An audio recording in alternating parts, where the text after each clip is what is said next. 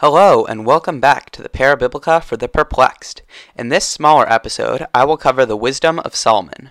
Both in the Tanakh and in extra-biblical sources, Shlomo is attested to as an extremely wise king, and in Malachim, Kings, it claims that Shlomo had written a total of 3,000 proverbs, far more than are in the canonical Mishlei, and presumably more than ever existed.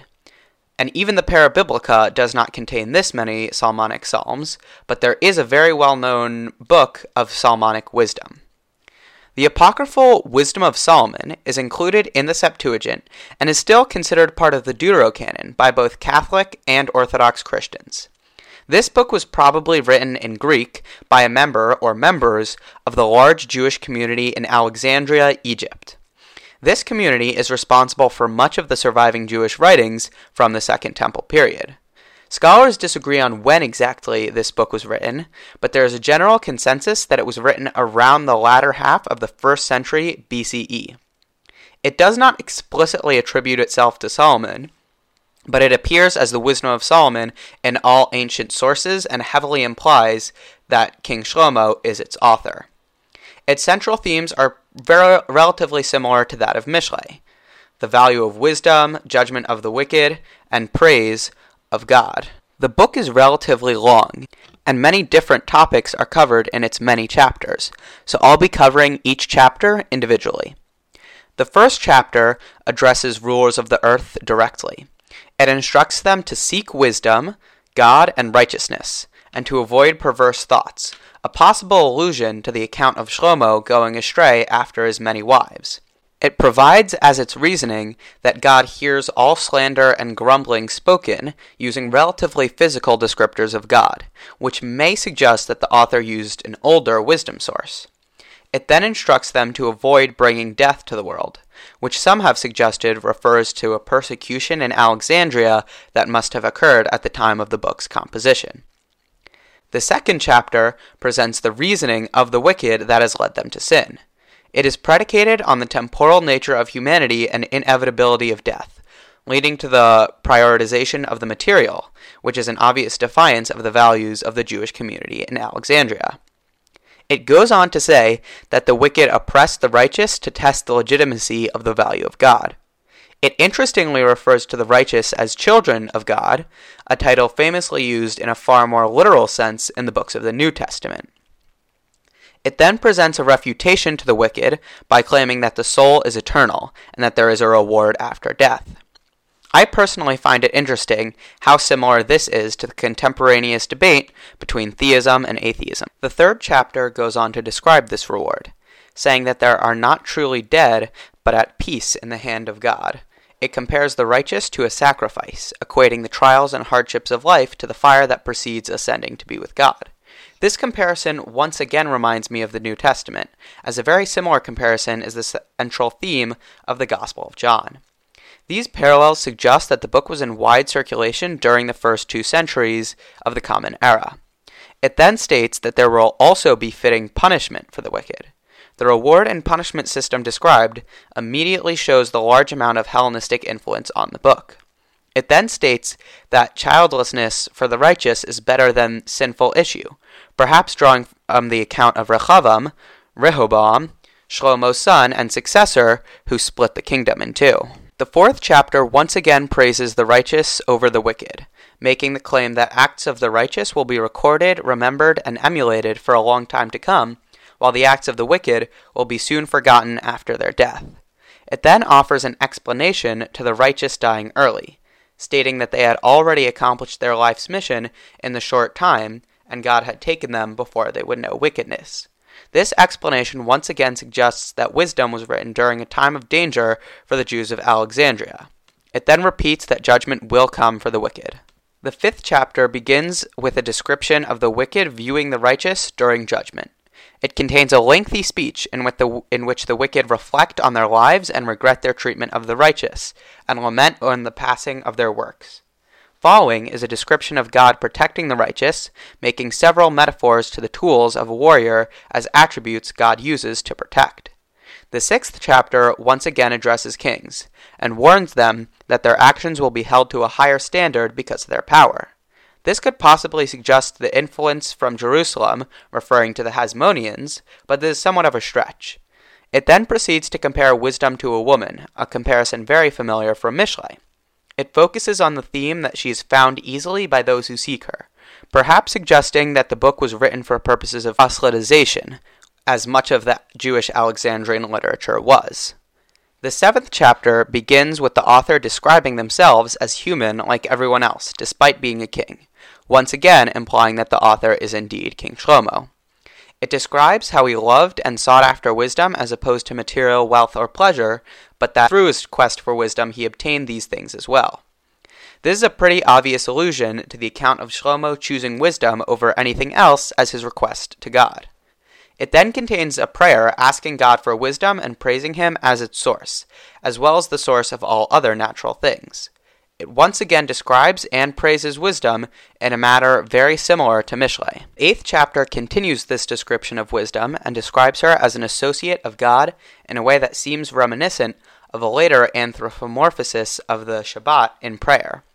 The author goes on to describe how he was made a powerful king by seeking wisdom and through his relationship with her. The 9th chapter is an extended prayer for God to grant the author wisdom to rule his people and build the temple, once again implying that Shlomo is the author. It refers to wisdom as a woman with God in heaven, perhaps suggesting that this prayer is from an older and possibly monolatrous source. The 10th chapter presents a history of the world from Adam through the Exodus.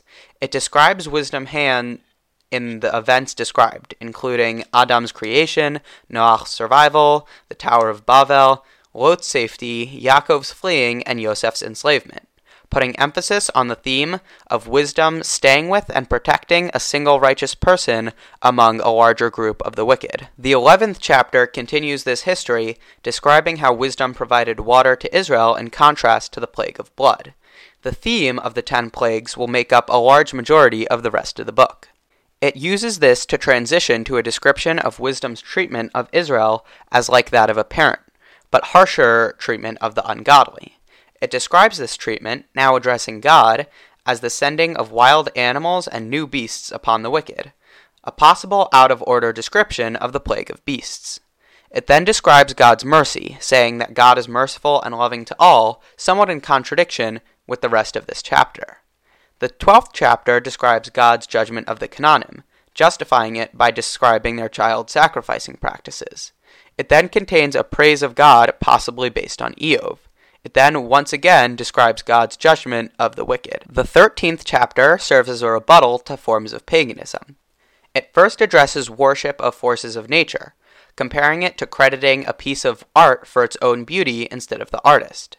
It urges the reader to see how much more powerful and helpful the creator of these forces must be than the forces themselves. It then addresses idol worship, pointing out how idols were created by man and are helpless to themselves. It interestingly puts some emphasis on the poor craftsmanship of idols compared to useful carvings, and stresses their lack of utility. The 14th chapter continues on idolatry, pointing out specifically the flaw of praising an idol for a ship's safe journey as opposed to the ship itself. It then provides a number of reasons for the temporary prominence of idolatry. It claims that the practice was created by a grieving father who made an image of his dead child. The practice was then adopted by people and enforced by kings to keep large countries united in worship. It describes how idols grew to be more important than the people and gods that they initially represented, which led to every evil, the description of which somewhat parallels the evils caused by the Watchers, the Irene, in Sefer Chanoch. The 15th chapter contrasts this by praising God, stating that God alone was not created by human artists. It then describes these artists, stating that they know more than anyone how fake the idols are, and are therefore sinning more than others. It describes how idol worship leads to oppressing of the righteous, which is even worse. It goes on to describe how they also served animals. The 16th chapter follows up on this, saying that for this reason they were attacked by wild animals, explaining the passage that had appeared before. It talks of God healing disease and bringing people both to and from Hades, a possible precursor to the concept of a temporal Gehenna, or a limited hell, found later in the rabbinic texts. It describes God's power and miracles of the plagues in a way not dissimilar from Tehillim 78. It describes the manna, changing to the consumer's preferred taste, a concept familiar from later commentary but not present in the text of the Torah, the Pentateuch. It goes on to describe how food and crop is not what sustains man, but rather God, because God causes the conditions for these to grow. The 17th chapter describes illusions experienced by some group of wicked people, assumed to be an alternate description of the plague of darkness. It describes visions of phantoms and spirits from Hades, likely an allusion to the Shadim. It goes on to tell how these people were not directly harmed by their visions, but were so terrified that many of them ended up dying of fear from other things. The 18th chapter continues this description of the plagues, finishing with a description of Makat Bechorot. It adds that the firstborn were warned in a dream but continued to sin anyway, and so were killed. It then describes the plague that befell Israel in the desert and praises Aaron for bringing it to an end non-violently. The 19th and final chapter of the work is a sort of anthology. It begins with a description of the Egyptians' death at the sea of reeds to follow up its description of the plagues. It then describes the Israelites' safe passage through, noting the many miracles that occurred to them, including quail coming out of the water for the Israelites to eat, which is not found in the Torah. It goes back to provide the reason for the Egyptians' punishment, being their enslavement of those who were only generous to them, stressing the warnings that they had received. It then describes the oddity and wonder of the miracles God performed, stating that God changed the nature of animals, switching land and sea animals, and the natures of fire and water. The book then concludes that God has always glorified and helped his people, a possible call to conversion. And so concludes this minisode of the Parabiblica for the Perplexed. I had intended to do a larger episode, including most of the Solomonic works, but unfortunately those will have to be in a future episode. Thank you so much for listening. I would really appreciate it if you could give this program a positive rating and review. And please join us next time for Parabiblica for the Perplexed, the Minor Apocalypses.